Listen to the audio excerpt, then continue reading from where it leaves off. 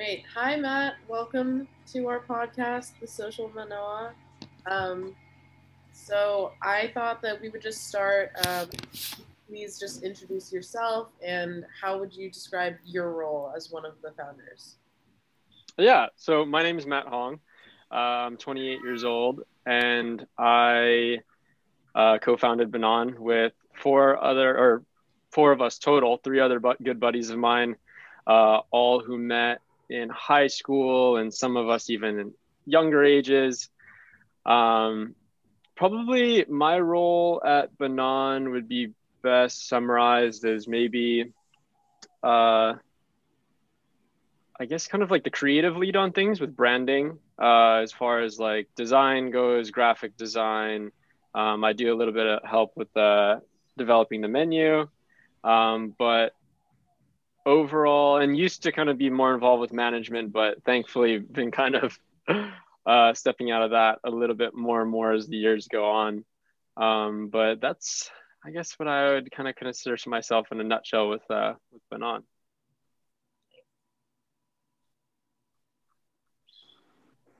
Awesome. Thank you very much for deciding to come onto our podcast. So I guess just to start right away, um, what can you tell us a little bit more about Banan as a whole and kind of who you're trying to reach out through your business? Yeah, absolutely. So what defines us is our product that we call Banan, and that's our company transforms locally grown bananas into a dairy-free soft serve. So I like to say that it's kind of like if a smoothie bowl and a frozen yogurt had a baby, it would be Banan would be its kind of plant-based farm to table love child. And so that's kind of the main thing we offer, and it's a fast casual type of restaurant. We have 3 locations currently on island and a mobile food truck that's a little broken down, but hopefully we'll get up and running again soon. And the impetus for creating this product was to support local farmers, and that's kind of how it came up. We came across this really silly machine that turned bananas into ice cream.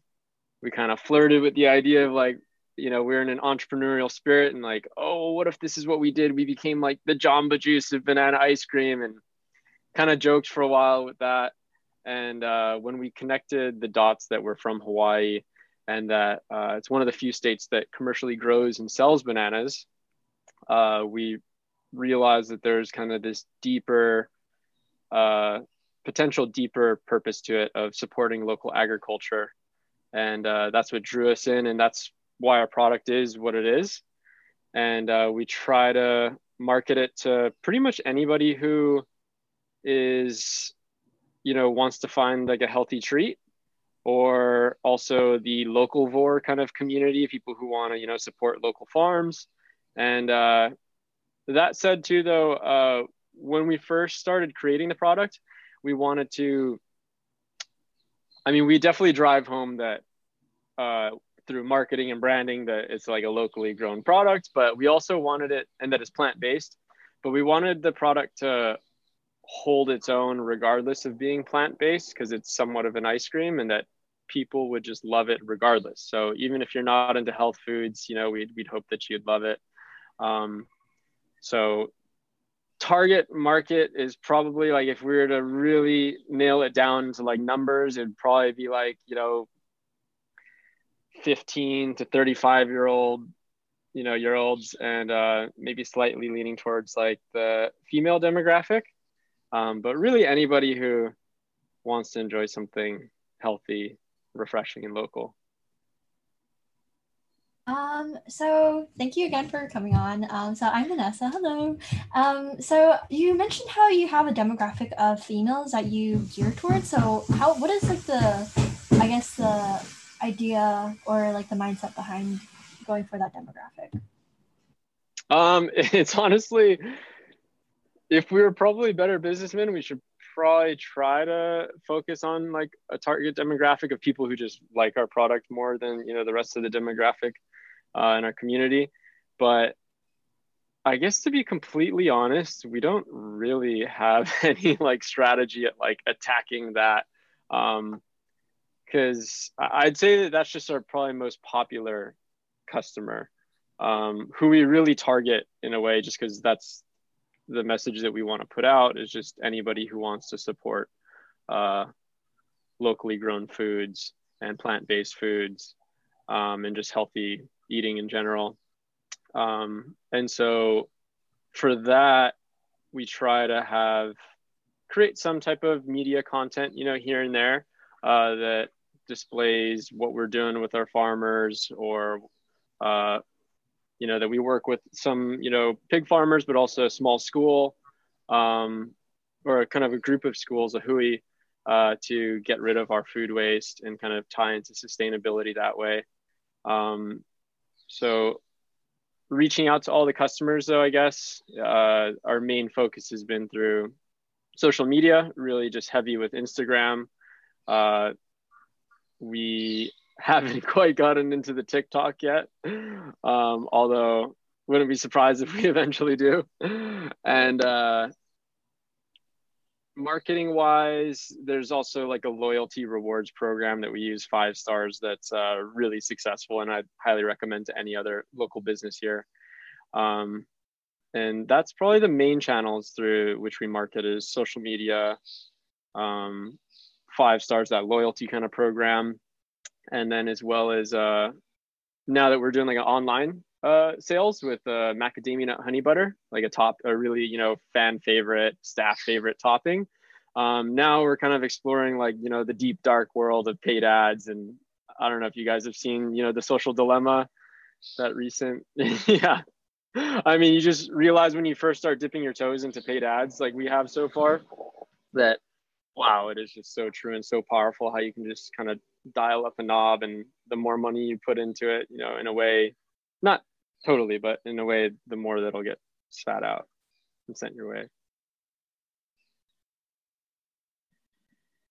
Awesome. Thank you so much, Matt. I actually went to the same high school that you did, just for high school. But oh, is that right? So, yep. What year did you graduate? I graduated in 2017, and graduating this school year from UH. So senior this year. Cool. What about Great. you? I'm sure you must know like a few of our employees, maybe. Probably. Every time I go to Banan, I see people that I know. Yeah. So Yeah. whether customers or workers. So Yeah. One of the questions that I had was, what is your business model for Banan? Yeah, our business model is you'd call it, I guess, like a fast casual chain of health cafes, and with the I guess overarching focus of like supporting local farms through the food that we sell. Awesome. Thank you. Straightforward business initiative.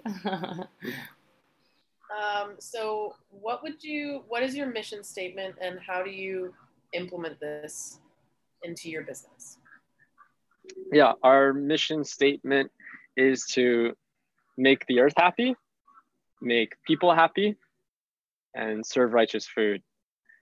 Those 3 things is how we try to guide ourselves through business as we evolve.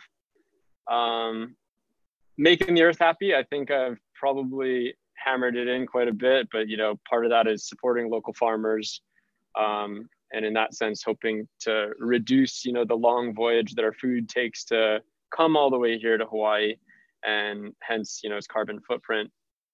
On the flip side of that, as I mentioned, kind of a phrase that we coined, like there's farm to table, to support local farmers, and then we kind of coined this term table to farm, which is thinking about our food waste and trying to have it go back into the right places. And currently, as I mentioned prior, we deliver a lot of that, or a pig farm picks up a lot of that, and then some of the other food waste goes to some schools to be turned into vermicast for when their cafeterias aren't serving food, probably like right now, I'd assume. And so that's making the earth happy. And I'm sure there's a couple other things that we get thrown there for that. But making people happy, of course, we want to have shining customer service. I hope we always do, although who knows. And tied within that too is really also thinking about our employees and trying to make them happy and create kind of meaningful relationships and memorable experiences for them. We realize that we're not like, for most of our employees, we're not the end goal career, you know, and we're not that large of a company to really grow to all these different, you know, professional positions. And with the knowledge of that, realizing that everybody's time is fairly temporary and transient, that we want to just make it a really colorful, happy memory in their lives, and teach them maybe how to integrate a bit of play with work, and also making people happy. Just hopefully the relationships that we grow with some of our farmers, that I can talk about in a bit. We work with one farm fairly closely who grows bananas for us, and we hope we're making them happy. And that's also part of supporting local foods, is reinvesting, you know, into putting money into the hands of our fellow neighbors and farmers, and then serve righteous food. Hopefully the food tastes good and it kind of ties in those two things above. Thank you. And I would agree. Let's see, I think I worked there for about 2.5 years, and that's exactly how I see Banan. It is a very happy, shiny, fun memory. It was such a cool college job to have, kind of incorporating play into work, but at the right times. So thank you. About 3 years ago, in October, was when you trained me at the shack. So. Oh, wow. Yeah. Yeah. I remember. Yeah, for sure. Crazy. Yeah. Wow.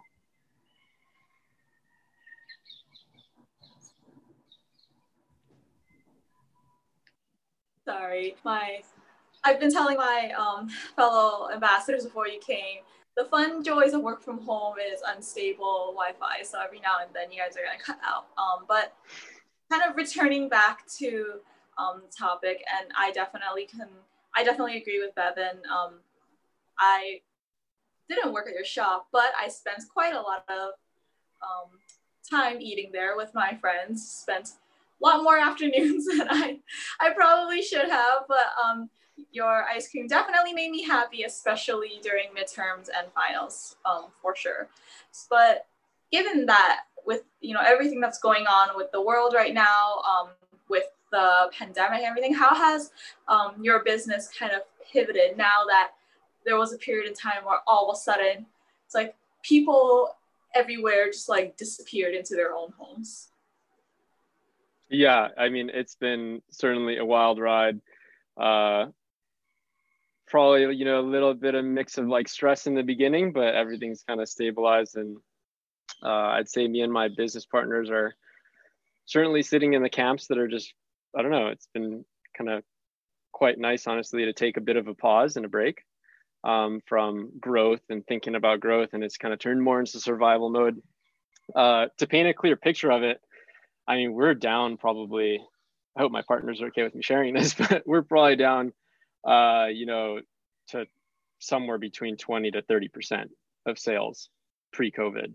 One of our, main largest income stores, which was in Waikiki, that's just completely dried up.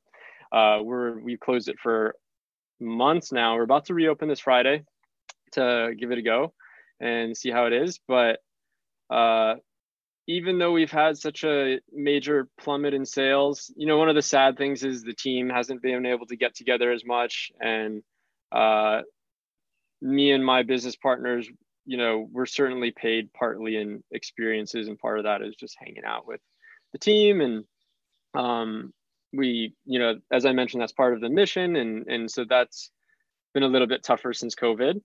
But how the business has changed since is, of course, just trying to really control costs and be really smart about things, eliminate, subscription services we don't need, think about our food costs again. And so controlling costs, And then the way that we've been trying to jump into growth is transitioning, as I mentioned, into a packaged product, which is the macadamia nut honey butter that we now jar and we sell in stores, but also online. And which is really nice having a product that can ship, especially during COVID, and is also just amazing to see. You know, I think we've probably sold our mac nut honey butter in almost all 50 states. And it's just wild to see, you know, all the different addresses that pop up online of who's ordering this. And that's been probably our largest pivot as far as like our business model goes, is creating some, you know, diversifying our income a little bit through packaged shippable products. Because unfortunately, you know, our frozen banana goodness, it can't quite ship so easily. And as well as even for delivery, it's not, you know, we do deliver, but I wouldn't say that's like a really strong food item. You know, it's not like your Thai foods and your burgers and stuff that people love to, and their pizzas, you know, that people love to get delivered to their homes. So we tried that in the beginning a little bit, you know, like checking out delivery and testing the waters with that. But where we've been really sprinting towards is developing this macadamia nut honey butter project. And it involves us, you know, I'm currently redesigning and migrating our site to Shopify, which is just kind of industry standard. We're exploring new packaging. I'm gonna grab a little sample for you guys, because we were initially sourcing like glass mason jars, but you know, there's a lot of businesses similar to us and home hobbyists that since the pandemic, glass mason jars have just become totally depleted and really hard to find. So unfortunately for now, I'm not a huge fan of, you know, PET plastic. It's better for shipping. But this is kind of we're still probably like 3 months out till these actually get delivered, but like nice kind of tin jar, a little bit more sustainable feel and kind of premium feel to it. And so talking your guys' ear off, but that's probably been one of the more exciting transitions we've made through the pandemic, and that we've been met with immense success so far. And it's certainly helped us, you know, to keep us going, and not only financially, but just emotionally, just to be kind of excited about, you know, this new endeavor of our business. And it also gets us like kicking ourselves a little bit too, that like we've been in business, we're going to be coming up on 6 years in 2021. And we're like, we've served mac nut honey butter for all 6 years pretty much. And we're like, oh my God, like, why didn't we work on packaging it earlier and shipping it? And tons of employees, I'm sure even Bevan probably has told us in the past, like, why don't you guys pack it into, you know, little jars? And now that we're doing it, it's been really exciting. And that's probably been the biggest business model change through the pandemic. Yes, I have been saying that. I have been saying that. It was so good. But the other one just doesn't taste the same that we would sell from the farm. Yeah, I agree. From Oholo Farms. Yeah. Can I ask? I haven't actually looked. I could check the website, but how much do you sell each individual jar for? $13 for like a 8-ounce jar. Yeah. Okay, gotcha.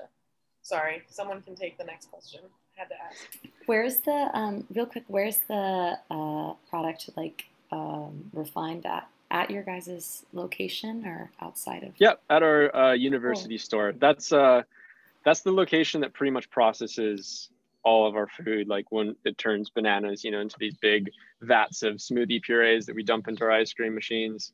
It all happens there, and that's pre-pandemic. That's where we would have, you know, probably around 5,000 pounds of bananas a week was the average that we'd be hauling into there, peeling and turn it into liquid form. Yeah, cool. It's so cool. I think what's it called? I think it's really awesome that, you know, you're having this exciting endeavor with your tin cans. And also, just a quick side note, sorry, there's also construction. But anyway, I think what's it called? You're definitely not talking our ears off. We definitely do appreciate you having you here. Sorry, I'm like also really nervous. Okay. Thank you. We should need a drink, maybe. But yeah, yeah, I have tea, but I think the tea is not helping because there's a lot of caffeine in here. But anyway, so I think you mentioned what's it called, having a lot of farmers or being in contact with a lot of farmers in local schools. So how are you able to, initiate that and also gain a lot of trust and contact with them?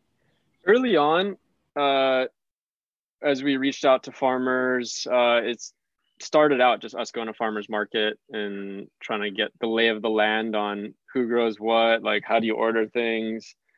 Quickly we learned, that usually for large scale produce of our sort, especially bananas, you'll go through large distributors. Like you see their trucks around town, like Cisco and Diotani, these people who handle large amounts of produce. So initially all of our bananas and much of our produce came from them. And then we kept meeting other small farms for specialty ingredients. Like we work with Frankie's Nursery located in Waimanalo for passion fruit and dragon fruit and these things that are a little bit more seasonal, and we'll just buy a bunch from them at a time.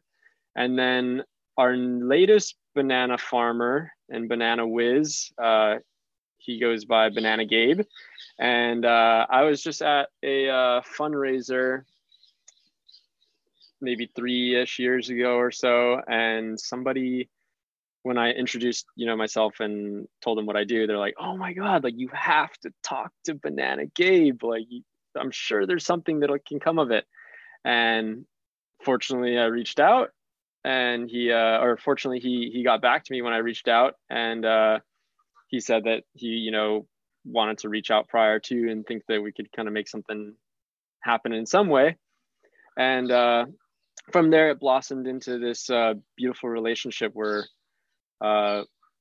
we gave him a little bit of capital and the money to help. He was building a nursery at the time, which is really just like some mesh kind of fence, to keep out bugs and other, vectors for disease.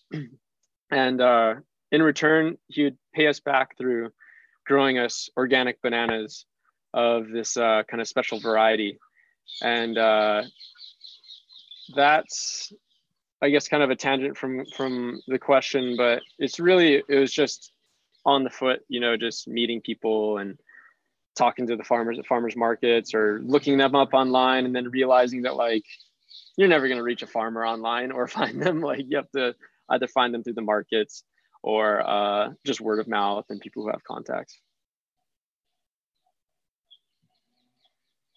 Awesome. Thank you so much, Matt. So the next question that we have is, what makes your business different from other similar businesses, like maybe businesses that distribute acai bowls or other health food style items? Yeah. First off, what makes us different is just our product itself is served in this kind of fairly unique soft serve form. Mm-hmm. There's only a handful of people that we've seen, around the nation and world that are doing it, and a good handful of them were inspired by us. Some of them even like on their website state that, went on a trip to Hawaii. There's this cool one in Copenhagen, this cool one in Denmark that kind of, tips their hat off saying like, we went to this trip in Hawaii, tried this product out, and now we're doing it over here. And so that's the main thing that I think really separates us, is that it is this weird kind of space of like, is it an ice cream? Is it like a smoothie bowl kind of thing? It's kind of a bit of both, a little bit confusing maybe to some people. So the product for sure differentiates us. And then probably, I think a lot of other smoothie and smoothie bowl companies are maybe trying to tap into, supporting like farm to table and doing all that. And some of them aren't, like, I don't know necessarily what Jamba Juice's supply chain looks like in Hawaii. Maybe they actually do some good. I'm not too sure. But I'd say because we're like a single ingredient focused product, that bananas is like our jam and that's our thing. It does differentiate us because, for one, we have that single ingredient, but also lucking out with working with someone like Mr. Gabe, Banana Gabe, and that we can, I don't know, so deeply invest in a relationship like that, and for being such a small company. But because we're small, but we kind of just go through this one particular ingredient, you know, pre-pandemic, like I mentioned, we're going through 5,000 pounds a week. We're going through a lot of it. So we can actually invest in these farmers and make, you know, the small change that we do, that I'm not going to say that other competitors aren't doing. I just don't know what they're doing with necessarily, if they're that supply chain focuses us. And then I'd like to say we're the most fun company to work for, but I don't know. Who knows? I haven't worked for the other ones. Definitely a fun company to work for, I would say. So you mentioned some people kind of not taking the idea, but kind of taking the idea in other places, like in Copenhagen, you said. But how do you handle when people do that? I think one of the other employees told me about someone doing something like Banan in Ecuador, or there was another one in like South Carolina, maybe. So what do you do when that happens, and how do you guys feel about it? Honestly, for the most part, at least me personally, I generally feel flattered when I see it happening. They're like, oh, that's pretty amazing that we started this concept that people think is that impressive, that they're going to throw their own money in life or try to raise investment or something to go do it. We don't necessarily attack the problem in any way. Most of them that we've seen kind of like futter out, just because sometimes, at least like the North Carolina one, which is one of the first ones, they, you know, when people are doing that, sometimes they're just in the game of copying you, and they don't really have that creative drive and genuine intuition about branding. And that guy's like truck was piss poor, and it just wasn't going to work, because he was trying to do what we did, but like, you know, half-ass job at best. And then on the other end of the spectrum, when we opened a few stores in Japan, there is actually a concept that mimicked ours pretty, I don't know, you know, detail for detail, like acai banana swirl, like the greens flavor, the way the menu is designed, the way that we have this kind of logo of like farm to table, table to farm, which shows like a banana going to an ice cream, going to like a banana peel, and having this kind of, you know, cyclical loop, and them stealing kind of ideas like that, and finding out that they were actually like a massive company. There was like 5,000 people, you know, huge conglomerate that was testing the waters with it. And how we defended and attacked was we just went in with our Japanese partners and just tried it out. And I know we don't speak a word of Japanese, but our Japanese partners were just like hassling, you know, the people who were working there, who poor souls, who probably weren't really involved in the creation of it. And just being like, oh, do you know that these are the guys that, like, this is the concept you guys stole?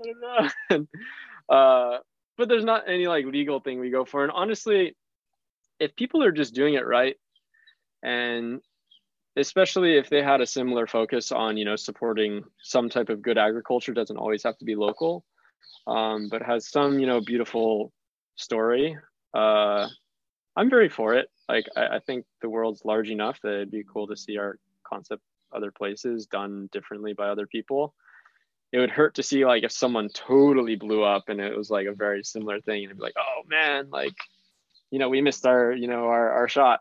But for the most part, I would say 80% flattered, and then like, you know, 10% intimidated, and then 10% something else. I don't know. Gotcha. Thank you. Yeah, I think Gary sent me some pictures that caught my attention and made me laugh about that. So that's good to hear you guys are feeling positive about that. And then Cindy, sorry, I know you cut out. I think the next question is yours. Yeah, sorry, I don't get to control, sadly, how the Wi-Fi goes in my house. So fingers crossed that it's gonna get fixed soon. But I guess for you, Matt, since you kind of started your own business, if there's any like student entrepreneur like you out there, what would kind of be like the steps that you had wished someone had walked you through, or something that you just want to impart on to the next generation of entrepreneurs that might see your business and be like, well, I want to start something similar to that or build on top of it? Yeah, that's a great question. I think if I was to rewind time and just be starting out,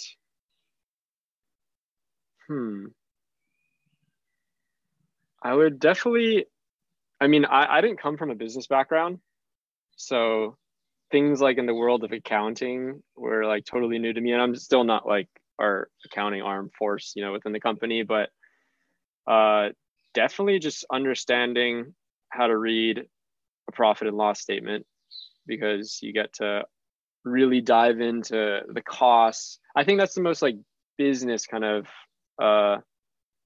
if I was to like go back in time and talk to myself, it's hard to say. I don't know if that would be the thing, but to finish on that note, reading profit and loss statements, allowing yourself to like dive into costs and really make sure that like, hey, this cup of chocolate macadamia nut, it's really making sense. Or if like the mac nuts are costing too much and, all your ingredients are costing too much for really to make sense in the scheme of things as you're paying for rent, employees and all that. That would have been a nice one just to get a bit ahead. I mean, you'll figure it out eventually as long as, I guess your product is successful enough. But that is really important is, as an entrepreneur, I think I'd actually highly stress that, because I think we got really lucky. We're in fortunate backgrounds where we didn't have to pay ourselves in the very beginning. We're living at our parents' homes. But if you're really trying to generate income and feed yourself without like working another job or something, you really have to come into it with a pretty, I guess, not polished idea of like your costs and your, projection in sales, but I have a good idea for what you're going to get into. And what else would I tell somebody who's just starting out?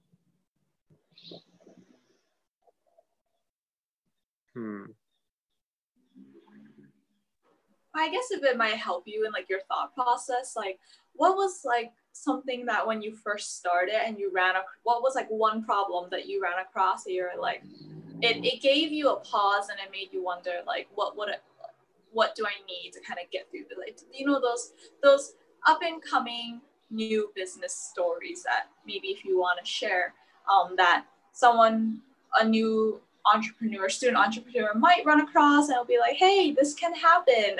Here's how I got through it. Some ideas for you.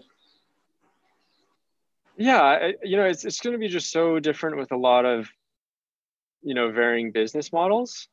I think you just got to really charge into things and totally hit walls and then reassess and keep charging forward. Because I can't say a particular like, piece of advice that would translate into other people's businesses other than that. Because, for example, early on, we didn't always make our product with soft serve machines, for example. Like our first like month and, first like 6 months of thinking about it, we were using these like juicers that we would pretty much shove like frozen bananas through them and grind them up. And long story short, we were doing things in a way that just wasn't scalable. And we realized that early on after opening our doors, our truck, and serving people. And within the first 2 months, we closed down, invested in, more expensive equipment, which at the time for us was like, a big, I guess, risk. They were like, oh my God, we're about to spend, like $16,000 on these machines, which just sounds absolutely insane. And it was the best decision we ever made, though. It's what gave our product what it looks like. It allowed it for, somewhat scalability. As Bevan knows, his machines are an absolute headache too at the same time, though. So there is that. We're always having machine issues. But I guess it is that yeah, at least as a 22-year-old entrepreneur, like I was back then, and it was just kind of sprint into the challenge and then, hit walls and reassess. And I think that's the only way that you're really going to learn. And don't be, absolutely, totally loose and crazy with your money. But I think that's also something that I would tell myself if I, could speak to myself then is to ease kind of the stress, is that like, as an entrepreneur, you have to take risks. And, part of that is spending money at a threshold that you're not quite used to. Like when we first bought our food truck, we went with this hilarious, awesome family friend who flips cars for a living. And he got this food truck down from $5,000 to $2,000. But that day we were like, we're still coming fresh out of college. And we're like, dude, $2,000, like this is kind of a lot, even though it's like crazy cheap for a food truck and the shell of your whole company, in a way. But, then we hit the next threshold with like the machines and spending that much money, and then like opening our first store. And it is that you have to like, have this comfort level that grows with being a bit, I guess, riskier with your funds. And there's only so much, calculation you can do. Part of it is, a gamble. I honestly think it's pretty cool that, how you and your friends were able to just create a company straight out of college. But, since we looked back in the past, how about looking at the future? Like, how do you see, your business growing? There's a lot of noise in the background. I'm just going to end the question right there. Yeah, the future, one element, as I kind of mentioned, is focusing on, the project of like macadamia nut honey butter, especially like now right during COVID, and as well as like even past that, we kind of excited to see where it goes. But the future for us, COVID's also been a really nice reset point to think about, what we want to commit ourselves to. And pre-COVID, I would have told you that, we want to eventually bring the company beyond Hawaii's shores and into markets like California and all that. And honestly, and maybe one day that'll happen, but honestly, having like kind of a break in momentum has been really refreshing to reevaluate that I guess, to summarize, and this is my own personal journey, I'm not totally speaking for my partners, but we had this like feeling of success, and we're all young and we're ambitious, and as much good we want to do, we also want some money. And we had this idea that we'll grow outside of Hawaii and, enter places like California. And it kind of just felt like the next evolution. We built a bunch of stores in Oahu, and we established a really cool relationship with a farmer here that we're just totally down to invest in. And hopefully that's, a huge part of our future. But with that momentum, it was kind of just dragging along that like the next step is to do that, because we have to go for something bigger because we're young and ambitious. But the break in COVID has been really nice to reassess. And I don't personally want to enter those other markets, even Japan, our stores in Japan, which are now, they're just kind of a pop-up, they're closed, that were a taste into, exploring our product outside of Hawaii. And I think I'm just so supply chain focused in a way that it takes an inspiring story for me to get excited about producing stores outside of here. Whereas Hawaii, it just makes crystal clear sense. we grow bananas, we want to sell those bananas in Hawaii. Whereas when you move into places like California and stuff, that I just don't know if I really want to be part of like the international banana trade and believe in, you know, what that is, and that you can find a banana cheaper than an apple, you know, in a community where apples are grown. So long tangent, but the future, which has been nice and refreshing to reassess, is that we just really want to focus in Hawaii and really just have strong stores here. And a huge part of my morale as of late has been our relationship with the banana farmer I mentioned. Early in the pandemic, probably within the first, you know, I think it was late March, early April, like right when it was really turning up, we had our first batches of bananas delivered by him. And, you know, that was a 2-year project in the making.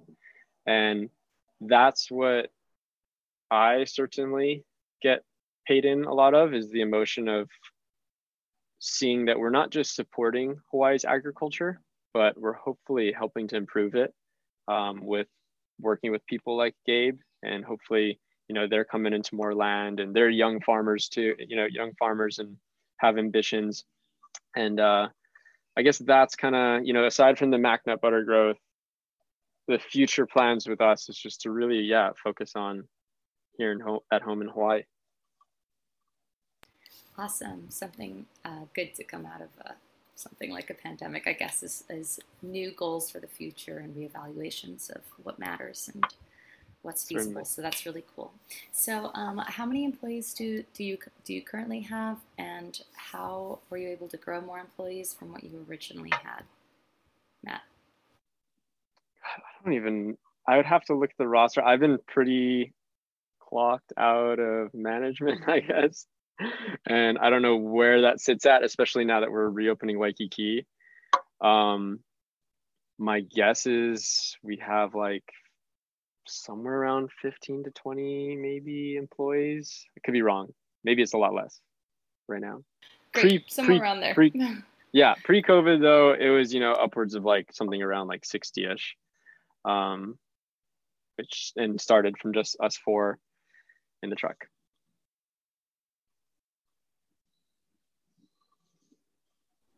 Gotcha. So it just started with you 4, and then who was your first hire? It was Hunter. Yeah, I thought so. Yeah. Yeah. When did he graduate? He must have graduated like 2015. Corinne, did you know him at Hunter who? The Turk? He was like maybe 2 years older than you. Yeah. So he was our first employee, and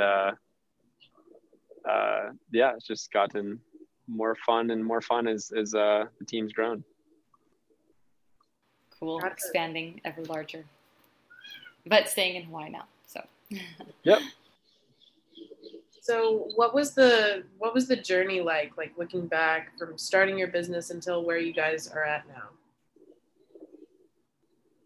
I guess try to condense it. It's been just crazy fun, and been just the best random weirdest kind of risk that I've taken. You know, I graduated from college in biology and was thinking about doing pre-med and had this entrepreneurial spirit. Started talking to the friends about different ideas, and they were more like tech related. Not that I know really anything about the world about tech and building a tech company, but that's kind of where it started. And to have it serendipitously kind of blossom the way it has and be involved with food has been just the best thing that I could have asked for in life. I just love being involved with food. It's just such a, you know, simple. It can be overlooked. It's just what you eat that day, but it also can be very profound. That, you know, it's one of the things that we interact with most and, you know, and make environmental decisions about every day. And that we kind of have this choice every day in our lives, and kind connecting with farmers has been cool. And that's initially, starting out in the journey of it all. That's what I was excited about, is connecting with farmers and having some type of small impact. And then it kind of grew into hiring employees like Hunter and yourself, Bevan, and trying to, I guess it expanded I just did not think, I've said this before, at maybe like some company meetings and stuff, or like one of our big parties, that and it's just always so true that when I first started out in the business, I did not think about all the faces and the people that help us. We just thought like, oh, it's going to be successful and it's going to be great. And as we started to have team come along, it opened my focus to like that, man, also a huge part of this sense of purpose and what we want to accomplish is just creating really fun jobs. And that's been a huge element in the journey, is just having fun, and hopefully for the employees. And then as well, we went into business together as friends because we thought it would be fun. And it was, so many people discourage you from going into business with friends, and I think it can be so true. I'm sure it can ruin friendships, but for us, it's only for the most part deepen them. And we went into it because we thought it'd be fun together, and it's been wildly fun. Probably, I'd say, outside of some of our company parties, one of the highlights of just like the journey, if I'm trying to like condense everything, was doing our stores in Japan and going over there and just drinking with our business partners and just having this super surreal time that we're going to expand the business and have her go in, this kind of foreign world. And so I guess to answer your question, it's so hard to bottle into, a few sentences, but it really has just been ridiculous amounts of fun.